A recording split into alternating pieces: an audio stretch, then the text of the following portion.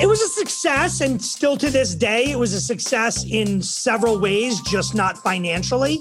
Financially, it was a flop, but as one of my agents that we worked with, and I won't mention her by name, but one of the things that she had told me was, Justin, if you never do this again, you did it. If you go to burger flipping, you produced the biggest music festival at the time. And she was right.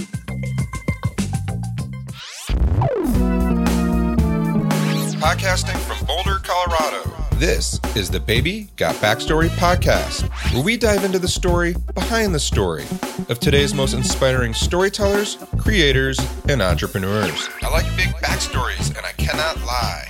I am your host, Mark Gutman. I'm Mark Gutman, and on today's episode of Baby Got Backstory, how a savvy marketer combined music festivals, action sports, and branding to build an experiential marketing agency that serves brands like Coke, Rivian, and Anheuser-Busch. Now, if you like and enjoy the show, please take a minute or two to rate and review us over at iTunes. iTunes uses these as part of the algorithm that determines ratings on the Apple charts, and ratings help us to build an audience, which then helps us continue to produce this show. On today's episode, we are talking to my good friend, Justin Moss. As you are about to hear, Justin is a passionate marketer who is fired up about events, music festivals, and experiential marketing. Justin is the founder of the Pineapple Agency, which is known for creating big, bold activations for companies like Coke, Rivian, Anheuser-Busch, Procter & Gamble, Google, Insomniac, Under Armour, and Converse. Those are just a couple recognizable brand names. Pineapple Agency is responsible for generating millions of unique media impressions, hundreds of thousands of event attendees and brand loyalists, and tens of thousands of dollars worth of merchandise sold. Justin's story is a wild ride, and I can't wait to share it with you. Justin was on the forefront of music festivals in the U.S. They weren't always a thing. And even the New York Times called his event ahead of our time. And this is his story.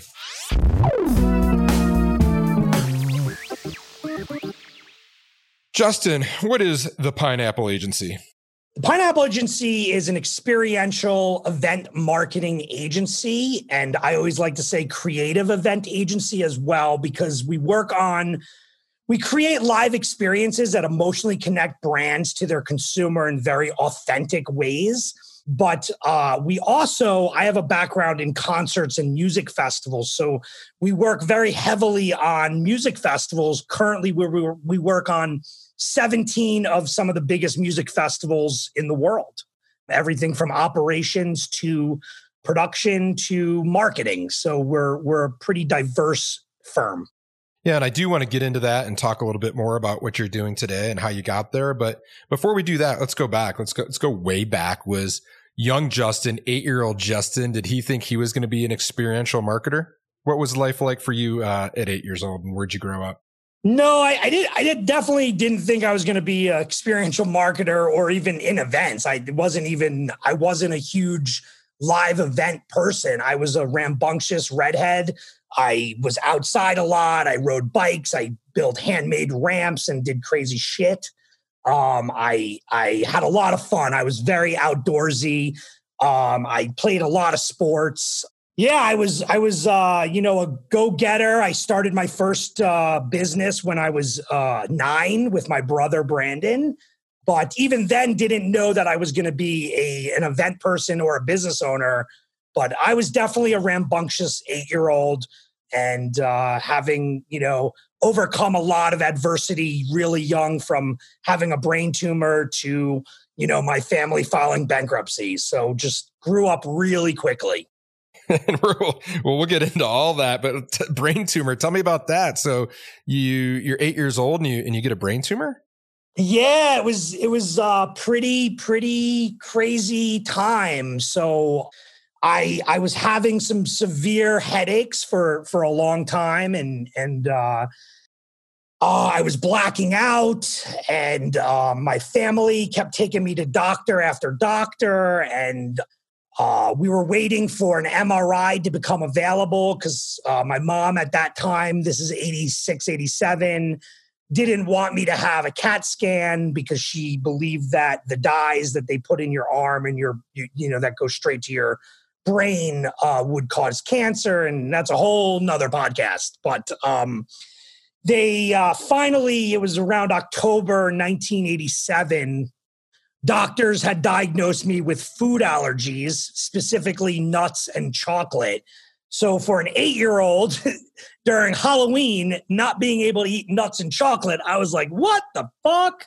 So anyway, there was a point in time, I believe it was over a period of 24, maybe 48 hours that I became really, really frail and fragile and passed out. And my mom and dad had rushed me to the hospital, and they obviously, had no choice but to do a CAT scan. It might have been an MRI. I really don't know. And essentially they found a really rare tumor that is not normally found in children that was on my cerebellum. And basically they gave my mom and dad, the news that if they couldn't subside the tumor and make it smaller, that I probably had about 12 hours to live. But obviously they had to try to subside it or go in immediately. So luckily they were able to subside it to where they gave my mom and dad a little bit of breathing room. I was rushed to Monmouth County Hospital in New Jersey. And so what ended up happening is the doctors there gave my parents a choice: either have a normal neurosurgeon remove the tumor. And I say normal, like there's no neurosurgeon that's normal. They're all amazing. You got to be a special type of crazy to dig into somebody's brain. But the other alternative was fly me to Philadelphia Children's Hospital immediately and have at that time, a world-renowned child neurosurgeon remove the tumor. And at that time, that neurosurgeon was one of the first to remove conjoined twins by the brain. And so basically my parents, with guidance from the doctors, decided to fly me to Philadelphia Children's Hospital, which still today is one of the most renowned children's hospitals in the world for brain tumors and neurosurgery. And so I was flown there. I think within less than a day, maybe 15, 20 hours, I was brought into surgery. I was the first kid to go into surgery fully clothed because, as I told you earlier, I was a rambunctious, crazy redhead, and I ran away, and they had to find me in a elevator, and I'm not lying. And they didn't strap me down or anything, but they got me into the emergency of the surgery. And the last thing I remember is them putting the mask on me and me going to bed and them cutting my clothes off. And then many, many hours later, I came out of surgery. I was awake, but not able to walk as the tumor was on my cerebellum. So that affects your walking and your balance. Yeah. And that's where it is. I mean, obviously I could go on and on and on, but that's where it ended. Sort of. Yeah, that had to be terrifying. I mean, was there further treatment? Like, what were like your parents and your brother? I mean, what was going on there? Yeah, it's pretty surreal if I, think back at it now. So my mom was induced with my baby sister in Staten Island. My mom wanted to have all of her children born in the same hospital. So my mom was induced and then she was rushed to Philadelphia for my surgery. So I had a new baby sister going into surgery. And then I basically had to learn to walk again. So not in the sense that I didn't know how to do it, but my brain and my body were not working together. So it was months of physical therapy and learning to walk. And I wasn't able to get discharged from the hospital until I was able to walk. And so luckily, I think it was about 3 months, I was finally discharged from the hospital. And, at that time, my father was driving back and forth from New Jersey to Philadelphia pretty much every day. And what was his business? My father, and still is in the blinds business, window treatments, and has had retail stores, and at that time he had carpet and tile stores as well. He's been in the business 45 years. Yeah, and so unfortunately, during that time, my father's partner was embezzling money, and so shortly after my tumor, my parents made the difficult decision to file bankruptcy and move the family to South Florida to kind of start over. And that's, there's a little bit. What was that like as a kid? Like your parents filing for bankruptcy? Were you oblivious, or did that like hit you hard? I mean, I know as a little kid, you pick up on a lot of things, and certainly being part of a bankrupt family isn't, in the cool sector of young kid labels. Yeah, I mean, I would say that I was a little bit oblivious, but I understood a little bit. Where I grew up in New Jersey was very wealthy area. And, my family, at that time lost everything pretty much. So you started realizing, your friends' parents are driving Mercedes and Cadillacs, and your family's driving, a 20-year-old car, or can't do landscaping in their house, and, just little things like that. But I didn't understand really what was going on until I was much, much older.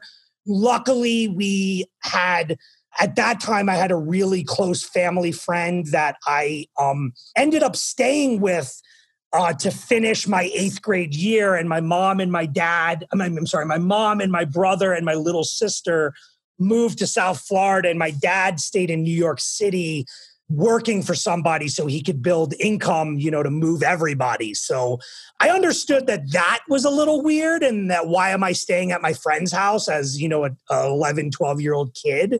But it wasn't until I was much older and understood the gravity of what was going on, and that we had family friends bringing us food because my mom and dad were, having a tough time. So yeah, you look back at it now and you're like, I'm glad that my mom and dad insulated me the way they did. My brother and my sister were older than me, so they understood more, but everybody insulated me a little bit more. Yeah, and it must have been tough, but also during that time, I understand that you and your brother Brandon started your first business together. Yeah. So, I'm even today, I probably didn't think this way back then, but I'm a believer in everything happens for a reason, for whatever reason that is. And me and my brother were always big baseball card fans. I was a huge baseball fan growing up, and I collected baseball cards. And we had a family friend that owned a pharmacy. And back then, hopefully a lot of your listeners will be around my age, will know that pharmacies back then were more mom and pop, and they were not just pharmacies, but they were like small convenience stores. And this family friend, so often, more often than none, because I was in the hospital and at home, he would bring me boxes of baseball cards, unopened Topps Donruss baseball cards, and I would open them. So I amassed this huge amount of baseball cards. And so my brother and I had been going to baseball card shows, for a long time, which unfortunately don't really exist. But we'd go to these card shows and go and buy baseball cards and sell ours.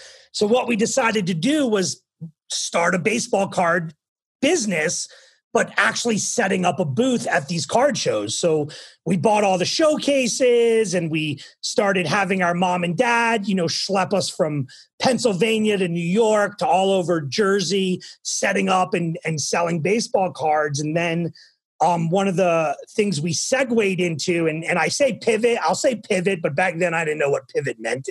We realized, let's sell the baseball card holders, so the big cardboard boxes and the plastic sleeves. And so through my dad, we came across somebody that was buying everything in China, importing it here. And we ended up buying baseball card supplies and going to shows and selling baseball card supplies. So that was my first quote unquote business. And what came of that business? Did it have a name? Did it have an exit? What became of that? No, it didn't have a name. It was, we were fondly known as the two brothers at the baseball card shows, but no real official name. And it just sort of evaporated. Nothing really, I can't actually even, obviously there was no exit. I think, my brother and I just got older, and my brother certainly got older and didn't want to schlep around with his younger brother anymore. And we made a little bit of money and did good things. We actually tried to get into the bicycle business after that. So that didn't go anywhere, but it just sort of faded away. How much money were you making? Were you making like real money? Were you making enough to do anything cool? Yeah, I think to two young kids, we were doing pretty well. We would go to a baseball card show and make anywhere from, a couple of grand to, $5, $6, $7 It really just depended. It depended on our inventory. My brother was what kind of led the charge of walking around the shows, trying to sort of buy and sell some of our inventory to get new inventory. But look, at the end of the day, we had no idea what we were doing. We were just two kids making some change. And, of course, at that time, my mom and dad weren't like, well, you owe me for the gas and driving me there and, all the costs that are associated with the business other than paying our fees to go to the card shows. But yeah, it was fun. And I actually learned a lot, but I wouldn't say it was, I didn't have any aspirations of becoming a global entrepreneur in the baseball card world. Yeah, and you say pocket change, but man, like a couple grand at that age, like I think in college I lived on like $20 a week. So yeah, to give a sense of like, that's a lot of money. That's really, really great. And so you guys have this baseball card business. You get a taste of what it's like to have a business. Then what happens? Do you start another business once your brother goes on and does his own thing? Yeah, so we tried to get into the bicycle business, and my brother and I were calling the different bicycle companies. And once again, nothing really happened there. And then, like I said, we ended up moving to South Florida, and my life really changed a lot when we moved to South Florida. It was a very different experience. I had understood a little bit more about what had happened with my family. I went to a school that was very, very different than what I was used to, in the sense it was much more cultured, a lot more diverse mix of people. I didn't have any friends. I was for many, I'd say probably at least till I was 14 or 15, I had several different identities, in the sense that I didn't know who I wanted to be. I didn't know if I was a skater. I didn't know if I was a thug. I didn't know if I was an athlete. I wasn't sure. And I was, all the kids that I grew up with in New Jersey, I'd grown up with them, from preschool till middle school. So that's what I knew. And then moving to Florida, I was meeting all these different groups of people I didn't know. And so, but I'm actually glad, because I believe that moving to Florida really it definitely shaped who I am and what I do for a living now, for sure. Yeah. And so what was the next business you started? Like, you're in Florida. Did you start looking for ways to make money or to flex that entrepreneurial muscle? Yeah. How honest do you want me to be? As honest as you want to be. Yeah. So I had discovered the street pharmaceutical industry and took a liking to that. I think it was because I became friends with everybody very, very quickly. And, I always had this knack for, I guess, somewhat being a leader or a seller also, a salesman. And so through that, very quickly, I had discovered the rave scene. So for you or those that don't know what that is, it's basically the underground music scene for electronic music, or as they call it today, EDM. And I started getting heavily involved in going to raves. And one of the great things about raves back then and still today is that there's no exclusions. It doesn't matter whether you're black or white or red or green or overweight. Everybody is welcome. And there's so much love and happiness. And still today, that scene does exist, just on a much bigger scale. And I found my happy place. And I definitely got into some trouble and got into some things that, I'm not necessarily proud of today as an adult. But what I will say is I don't have any regrets.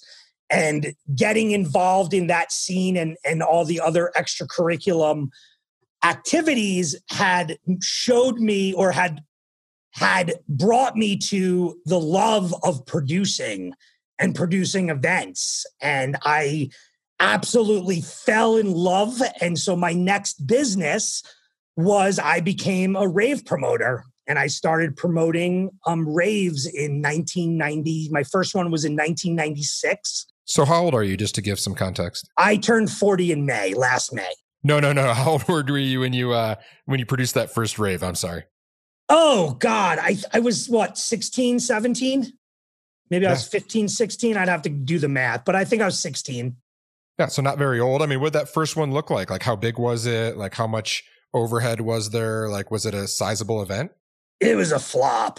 It was, okay, let me back up, because it was a flop because we made no money and we lost money. But so it was called Old School Jam, and I had rented a warehouse in Fort Myers, Florida, an old skate park. It was a skate park warehouse. And I had booked all the DJs. Now, mind you, I didn't know what I was doing. I knew a lot of people, but I didn't know what I was doing, and there's a lot that goes into even a small rave. And so what ended up happening was I drive to Fort Myers, and I think a lot of business people can relate to at least some part of this story. I go there, and what we do, it's called loading in a show. Excuse me. So we're getting ready. We're loading in the show. And my lighting and sound guy never showed up. So he was the same person from South Florida. He never showed up. And so for hours and hours and hours, I'm panicking, and I'm calling him, and I'm calling him, and I'm calling him, and no answer, and no answer. He never answers. Called his roommates, no answer. So I don't know, maybe 7, 8 o'clock comes, the DJs start showing up. Now we're talking about not superstar DJs like you see today, but they were, one DJ was from Atlanta. We had some pretty nice sized DJs. I think the total budget was like $12,000 or $15,000.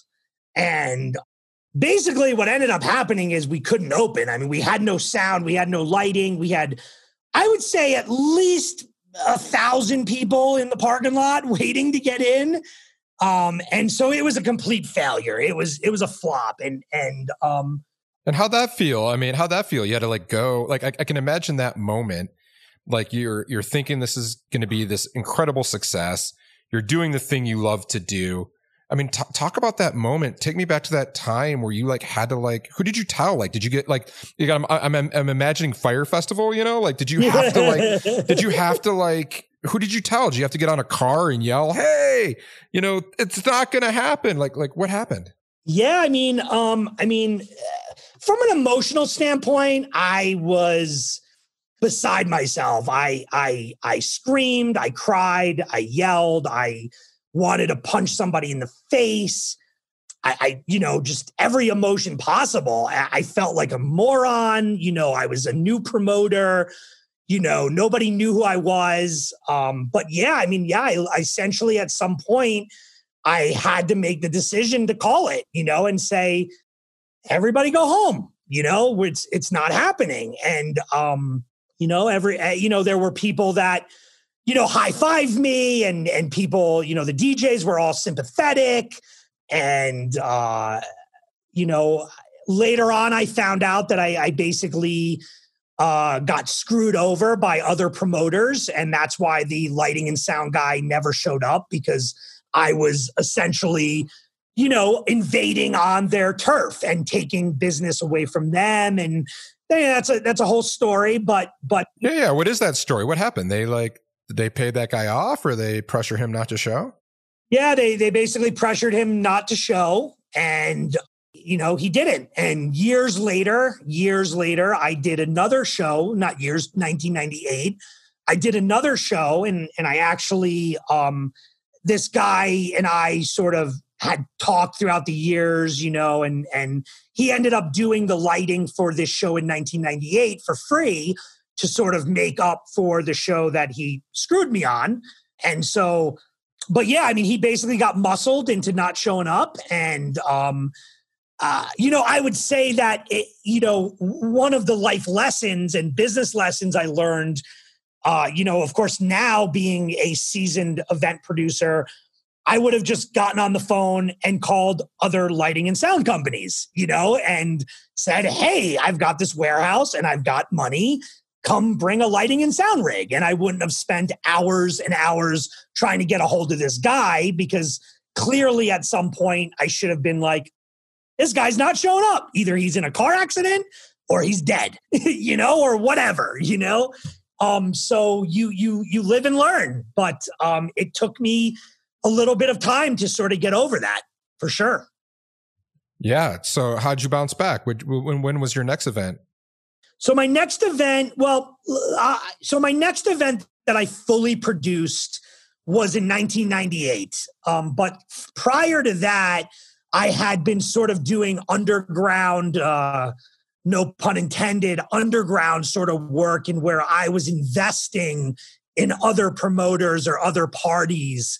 And not, my name wasn't given, my production, name, which at that time was N2 Productions. It didn't, I was just sort of behind the scenes, if you will. And then in 1998, I partnered with my buddy Vinny and another partner, Todd, who Todd ultimately was my partner in several different businesses. But we produced a very, very successful event in Miami. And we killed it. So yeah, my career just kept going and we picked ourselves up. Yeah. And so you're starting to promote events and do that, but then you also get into paintball, right? Yeah. So, I got into paintball when I was 12, when I moved to South Florida. And I ended up playing professional paintball and amateur paintball, basically overall competitive paintball for over 14 years. I went into the paintball business. I opened a paintball field in a store here in Denver, Colorado when I moved here, and ultimately merged my passion for producing concerts and live events to paintball to kind of move into my next venture, which was music festivals. Yeah, but before we get into that, what is professional paintball? Oh, it's amazing. It's so, without going into too much detail and story, the professional circuit has evolved a lot over the last, 20 years. But when I first started, the core event was basically capture the flag, either 5-man teams, which would be 5-on-5, or 10-man teams, 10-on-10. And we played on huge fields in the middle of the woods, and it was capture the flag. And then as the sport evolved, they moved into more of what they call a speedball setting. And the whole transition was to try to get paintball on TV. And TV was not friendly, could not be friendly in the woods. There was a lot of hidden objects. The cameras couldn't get good angles. So speedball basically developed and was a much faster paced sport. But essentially you have a group of humans that have paintball guns. Today, the paintball guns shoot anywhere up to 20 balls a second. And you're battling it out on a field. 5-on-5, 10-on-10, or 7-on-7. The circuit, spans different cities and states in the United States and then goes over to Europe with a sister league. So I've played all over the world professional paintball. Yeah. And like, what I'm interested in is like, what does the professional part look like? I mean, is this like kind of like, reminiscent of the movie Dodgeball? Are you guys, do you have groupies? Are you flying around in jets? Or is it more like, what is like, what's the professional circuit, as you call it? What's the circuit look like for pro paintball? Yeah. So it's definitely not NFL. It's more dodgeball for sure. There are definitely groupies. I did not have any, but there are groupies. So tournaments themselves are made up of amateur and pro. And so the amateur goes from rookie to amateur to pro. And the pro circuit right now today, I think, is made up of 18 or 20 pro teams. Mind you, I've been out of it for several years now, but usually what you had in the sport is you had one person that either owned a paintball field or owned a paintball business, or in one case, there was a doctor that his kids played paintball and he was very wealthy and he started a professional paintball team and funded the team.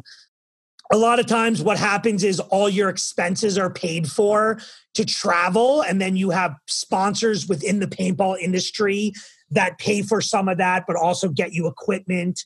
And then when you win, you divide up the winnings. And back then, the winnings were not very much. They were anywhere from $15,000 to $50,000, depending on the sport or depending on the tournament. But you got to remember, for 10, 12, 15 guys on a team, it wasn't a lot of money, to be honest. And most guys that made the money in the sport, like I had a very close friend that back then was, considered the Michael Jordan of the sport. I think he made at one time $300,000-400,000 a year, which is real money for sure. But that was based on him working for a paintball company and then also putting his name on products and getting, $1 or $5 per product sold. So it wasn't your true essence of, hey, I'm signing up for this team and signing a $400,000 contract. Yeah, so you're buying your own drinks pretty much every night. Is what I'm gathering. Yeah, and so we can move on from paintball in just a second, but I do have one question.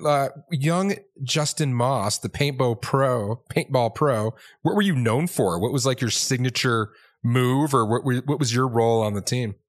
Yeah, I was known for being very small and fast and pretty, I don't want to say crazy, but I guess a little crazy in the sense that I was what you call a front player, and front players are kind of like a running back in football, where we are sometimes sacrificed. We are running straight down the field. We're moving to the most forward position as fast as we can.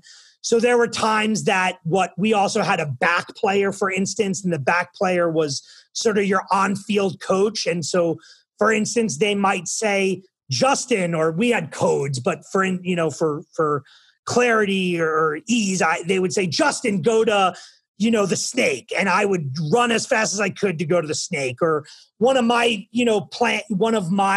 signature moves was to run as fast as I could out of the box, which they called it, the flag box at the start of the game, and try to shoot as many people as I could, running as fast as I could down the field while the rest of my team came behind me. So you had players that the opposing team would focus their guns on me while my team would focus the guns on them and essentially, advance the field and win the game pretty quickly.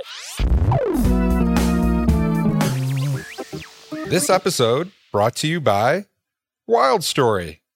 Wait, isn't that your company? It is. And without the generous support of Wild Story, this show would not be possible. A brand isn't a logo or a tagline or even your product. A brand is a person's gut feeling about a product, service, or company. It's what people say about you when you're not in the room. Wild Story helps progressive founders and savvy marketers build purpose-driven brands that connect their business goals with the customers they want to serve so that both the business and the customer needs are met. This results in crazy, happy, loyal customers that purchase again and again. And this is great for business. If that sounds like something you and your team might want to learn more about, reach out at www.wildstory.com and we'd be happy to tell you more. Now back to our show.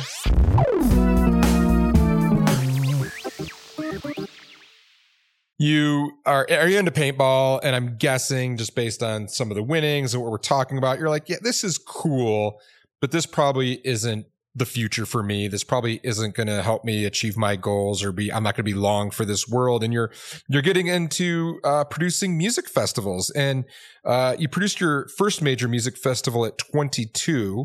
That must have been a big moment for a young kid.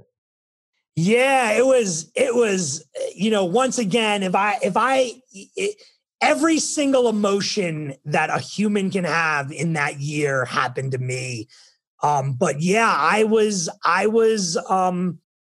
technically at the forefront of producing multi-day, multi-styles of music festivals in America. I was dubbed by the New York Times as ahead of my time.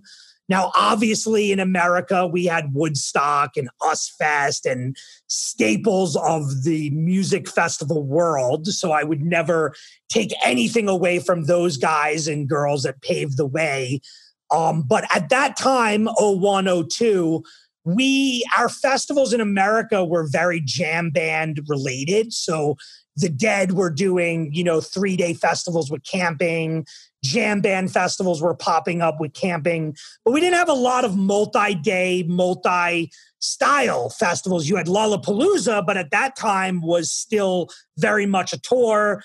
Coachella launched in 99, but it was a flop and nobody really knew who they were, but they were, except for on the West Coast, pretty much. And so I started really kind of seeing what was going on in Europe and Asia. And Europe had been at that time probably 10, maybe 15 years ahead of us in music festivals, maybe not quite 15, probably 10 years ahead of us. They had some major festivals like Love Fest and Leeds and Reading and just big festivals. And so what I wanted to do and where I got this idea was I wanted to marry my love of producing an event and paintball. And my love for paintball was, how do we get paintball into the mainstream? And, people had been trying to do that for years and years and years. And so what I thought of was, well, skateboarding's in the mainstream now. BMX is in the mainstream right now. Moto X is in the mainstream right now. And of course, music is in the mainstream. So let's bring them all together and have a fucking music festival. And so in 2002, I launched, the festival actually happened in April of 2002. It was called Beyond Extreme Sports Music Festival. I had raised a bunch of money from, at that time, a dot-com millionaire. And remember, this is in 2000, 2001, and dot-com millionaires were not really a huge thing. There wasn't a ton of them at the time. And we produced a festival that we had 5 stages, over 75 artists. We had Stone Temple Pilots, Outkast, Ludacris, Snoop Dogg, Method Man, Third Eye Blind. Wait a second. How'd you do this? So you're 22. Well, I imagine you're 21 when you're getting this thing going, maybe even younger. You get someone to give you a ton of money and you're getting these huge, how do you pull this together? That's crazy. Yeah. Well, Mark, we're going to need another couple of hours, so I'll try to streamline it the best I can. But essentially, just like in 1996, when I didn't know what I was doing, producing a rave, in 2000, 2001, 2002, I knew what I was doing, producing something, but I had no idea how to produce a multi-day music festival that we were trying to get 40, 50, 60,000 people at. And my background producing underground shows, didn't transition very well because we were not used to producing big outdoor shows with big stages. We never booked big, huge bands. Like at that time, Stone Temple Pilots was one of the biggest rock bands in the world, And so we really cut our teeth on making a lot of mistakes, getting a lot of people in the music industry on our side somehow and believing in what we were doing. And we bullshitted our way to making it happen. That's just crazy to me. And so that went off and was a huge success. Yeah, so it was a success, and still to this day, it was a success in several ways, just not financially. Financially, it was a flop.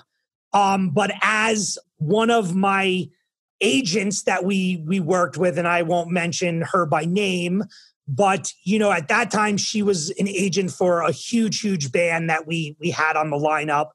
And, one of the things that she had told me was, Justin, if you never do this again, you did it. If you go to burger flipping, you produced the biggest music festival at the time. And she was right. I mean, we brought some of the biggest artists together. Tony Hawk was there doing a whole extreme sports area. It happened. There was thousands and thousands of people there, but we did a lot of things wrong. And because of that, we lost a lot of money. And essentially, we were going to do it again the next year. And that was sort of the business model. And it still is today, that it takes 2 to 3 up to 5 years for a festival to become profitable and build brand awareness. And we had always thought that. And we thought that it was going to be longer because, once again, festivals in America were not, they weren't really a thing. And what ended up happening was our investor got into some legal trouble. We made some mistakes. And then ultimately we just had to move on and close the company. And that's when I moved to Denver. Yeah. And then, so where does your career go from there? So you close the company. I'd imagine you have a little bit of your tail between your legs. It didn't go the way you wanted. You just shut down what you thought was going to be your future. You moved to Denver. What next? Yeah, I definitely was pretty devastated. At that time and still very much today, my passion is music festivals. My love is bringing people together in mass gatherings like that. And I had an opportunity that developed very quickly to open a paintball field and a retail paintball store here in Denver. And so I did that very quickly. So I didn't transition to give you an idea, the show happened in April 12th, 13th, and 14th. I had moved to Denver July 4th weekend and opened my paintball field, I want to say by the end of July, August. So transitionally, I moved very, very quickly. The idea of moving here was I do another business. Paintball is still very much my passion. I could take the time to decompress, figure out what I did wrong, figure out what I did right, and raise some money and do the festival again or create another festival. And so I started doing that, and I did some shows here and there while owning the paintball field, some smaller club shows. I consulted on some bigger projects as a festival consultant as festivals started gaining some popularity and momentum. And I was just never able to raise capital. I was never a very good capital raiser. I happened to fall into this investor originally. But my partner in the music festival, his name's Todd, still very, very a dear friend of mine. We had reached out to a couple of consultants, and once again, I was still pretty green in the business world, realizing that a lot of consultants were bullshitters. But we ended up finding a consultant that in the long run turned out to be a complete full of shit, but he brought us together and created sort of this 2-day working session and brought these two guys in from another digital marketing agency at the time. And we were basically creating a new music festival. This was 2004. 2005, and we were trying to figure out, what was going to be the next big music festival. And through that session, we had come up with a concept. But what really happened that was really exciting was, like I said, the consultant ended up being, not a consultant and just not a good person. But the other two guys, we became very close with. And ultimately, I started, basically, let me back up. They had come to me and said, look, we do digital marketing. There's all sorts of great stuff happening. You guys know live events. You guys built something amazing and still continue to produce amazing things. Let's put that together and look at this new emerging marketing strategy called experiential marketing, or if you really want to get down to the roots, guerrilla marketing or PR stunts. And why don't we create a new agency that focuses on experiential marketing? And so I started my first experiential marketing agency in 2007 with 3 other partners. And so it sounds like, hey, great idea, let's start an experiential marketing. We love this stuff. But who were your first customers? How did you start to get customers? Like, what did that look like? Were you immediately good at it? Was it a little rough in the beginning? Yeah, it was. Well, let me start off by saying that I did not love experiential. One, I actually didn't even care for it. What I cared for was building events and building experiences. And it took me a very long time to really get and understand what experiential was and what marketing was. Because you got to remember, I came from the event world. I came from concerts and festivals, which was very different than marketing a product, whether it's digital or experiential, because my product was the band. My product was sometimes the brand of the festival, but mostly the band. If I'm booking Eminem, they're coming to see Eminem, and that's what I have to market. And so I was very resistant, but what I loved was this opportunity to create a new music festival. And while I'm creating this new music festival and going out and raising money or whatever it was that I was going to do to get this music festival off the ground, I was going to be able to produce things for clients. And so we struggled with finding clients because we had great branding, we had great material, but I would say I and another partner were the only real sales guys, if you will, the real kind of go out and getters.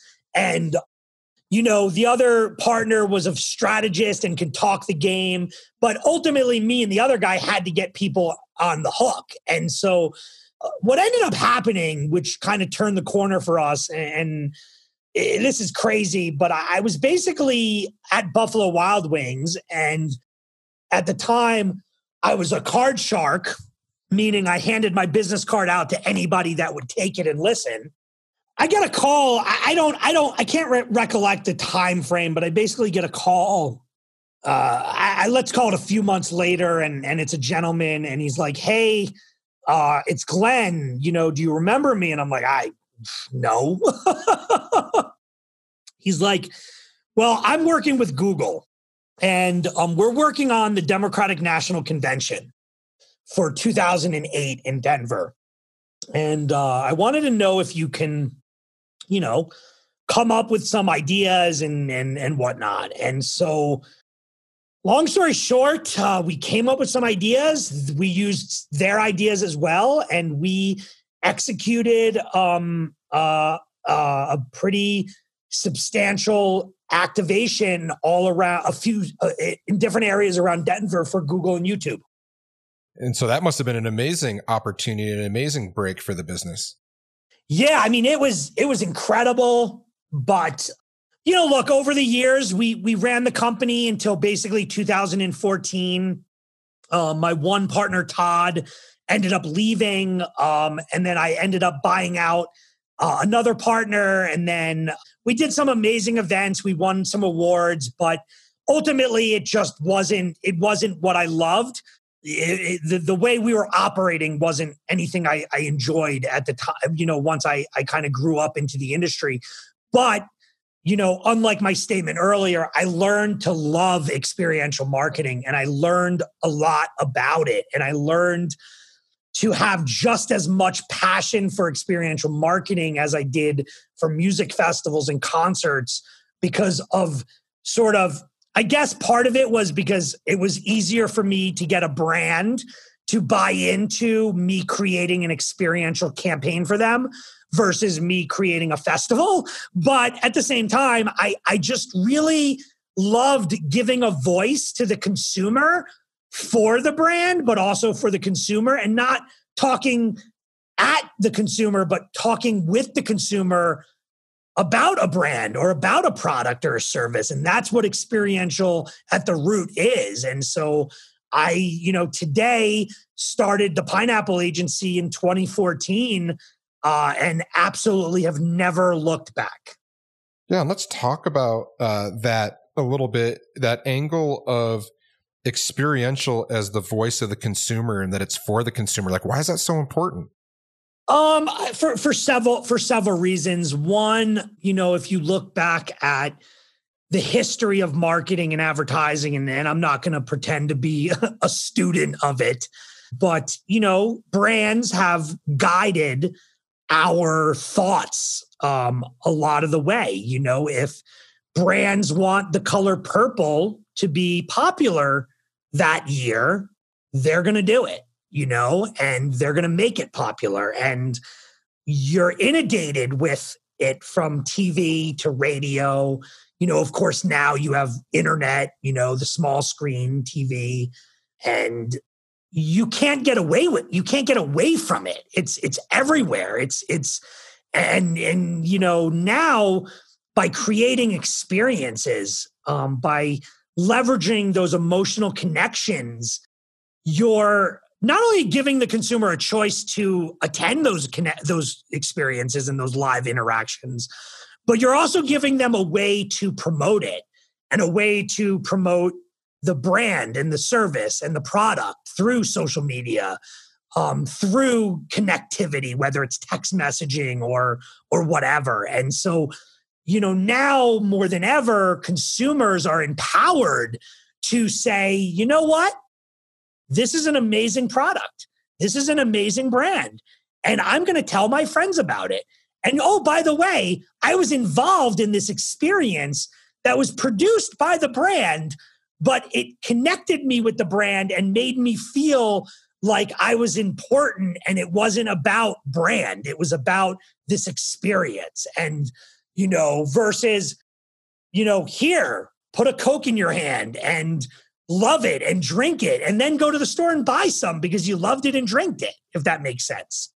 Oh, it makes perfect sense. And I think that's just a great way that you articulated that. I mean, to me, so much of branding is that, especially in the modern era of branding, is we've turned, and we have to, control of the brand over to the consumer, and control of telling the story to the consumer. Now we can influence it. We can give them some information, but ultimately everyone is out there with their own magical storytelling device in their hands, as well as just the way they do it with their own, the old fashioned way with their mouth and their minds. Yep. But they're out there telling that story, and to give them that platform is a great way to further the brand story and allow customers to do it in an authentic way. Absolutely. And look, I'm opinionated, and those that know me know that, but I'm also, as I've said many times, very passionate. So that sometimes can clog my opinion. But with that being said, I'm a firm believer that if a brand is not at least participating in some sort of experiential campaign, and experiential these days is used a lot, and that could be anything from a PR stunt to building a better experience in your trade show booth for a B2B, a product launch, a PR stunt. It could be so many things, but I'm a believer that if you're not involved in experiential in some way, then you're going to get left behind, and you're not going to be around, similar to the way the website, today, in the 90s, if you didn't have a website, it was like, you don't have a website, Today, could you imagine any brand, large or small, not having some sort of presence on the web, it's wouldn't happen. Yeah, no. And so experiential's the new internet. I mean, to a point. I mean, I guess yes. I mean, if I'm being honest, I think that experiential is just as important right now. And you know what? It's funny. You know, we're talking in April of 2020, and we're obviously in this crazy world right now, you know, with this pandemic. And I actually have a letter that is going out in a couple of days to, you know, sort of an open letter to not just my clients, but the world in that do not let experiences fall by the wayside. We are living right now in these last 4 or 5 weeks in a world of digital more than ever, digital live cast, digital, you know, concerts, digital marketing, whatever.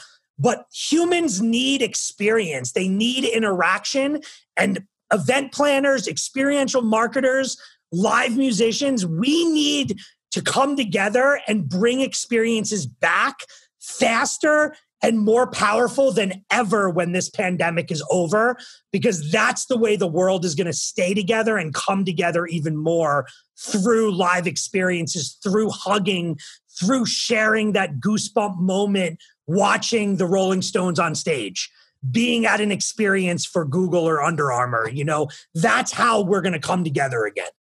Yeah. So thanks for sharing that. That's awesome. And I'm fired up. I actually got some goosebumps just, you know, thinking about it, because it is tough. And, you know, you've mentioned this several times about how important experiences are, how important it is for us to share them as a collective audience. Like what do you love so much about both experiences and experiential marketing? Yeah. So in layman's terms, or my layman answer is, I love the smiles. I love the moments that you know you're creating for these people.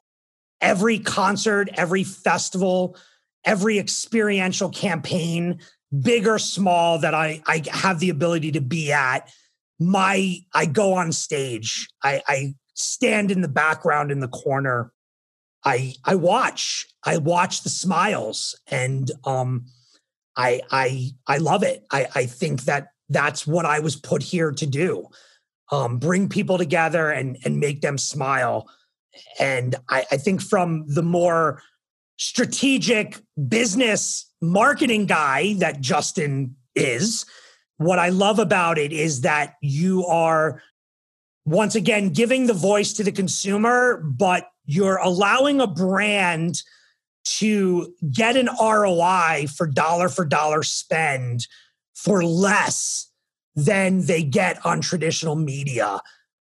They reach KPIs, I believe, faster, even though they're harder to track through a live experience than, say, a TV commercial, but they reach their KPIs and their goals faster through a live experience. So we bridge the gap between creating smiles and moments, and for our clients, because we're partners, their marketing strategy and selling their products or services ultimately, you know. So hopefully that made sense.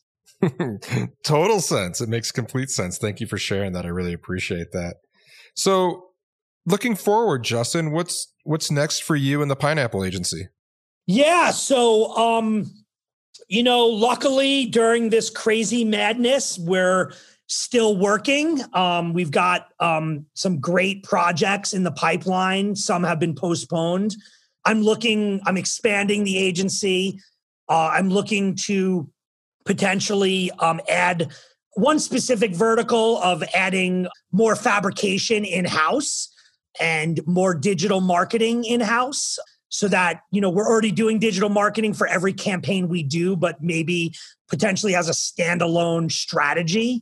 And then we've got a very cool, unique music festival that, if you remember from earlier, I created many, many years ago, that is even more relevant today. I am a believer that this festival could potentially change festivals forever, or at least interaction with festivals from a consumer standpoint. So my goal is to push that really forward this year. And then who knows? The world is an amazing place. And, I'm just living it. I'm just living it, having some fun and creating some cool shit, and that's what we're here for. And that's what I'm going to continue doing. Yeah. So Justin, that going back and thinking back to that young 8-9-year-old Justin, what would he say if he saw you today, where you're at, what you're doing? What would he say? He would, wow, this is a good one, Mark. I would say he would say, wow, you really did something great for not just yourself, but humans. You really took your passion to the masses and the next level. And applaud me, my team, And I think the other thing he would say is, wow, you made it past 21.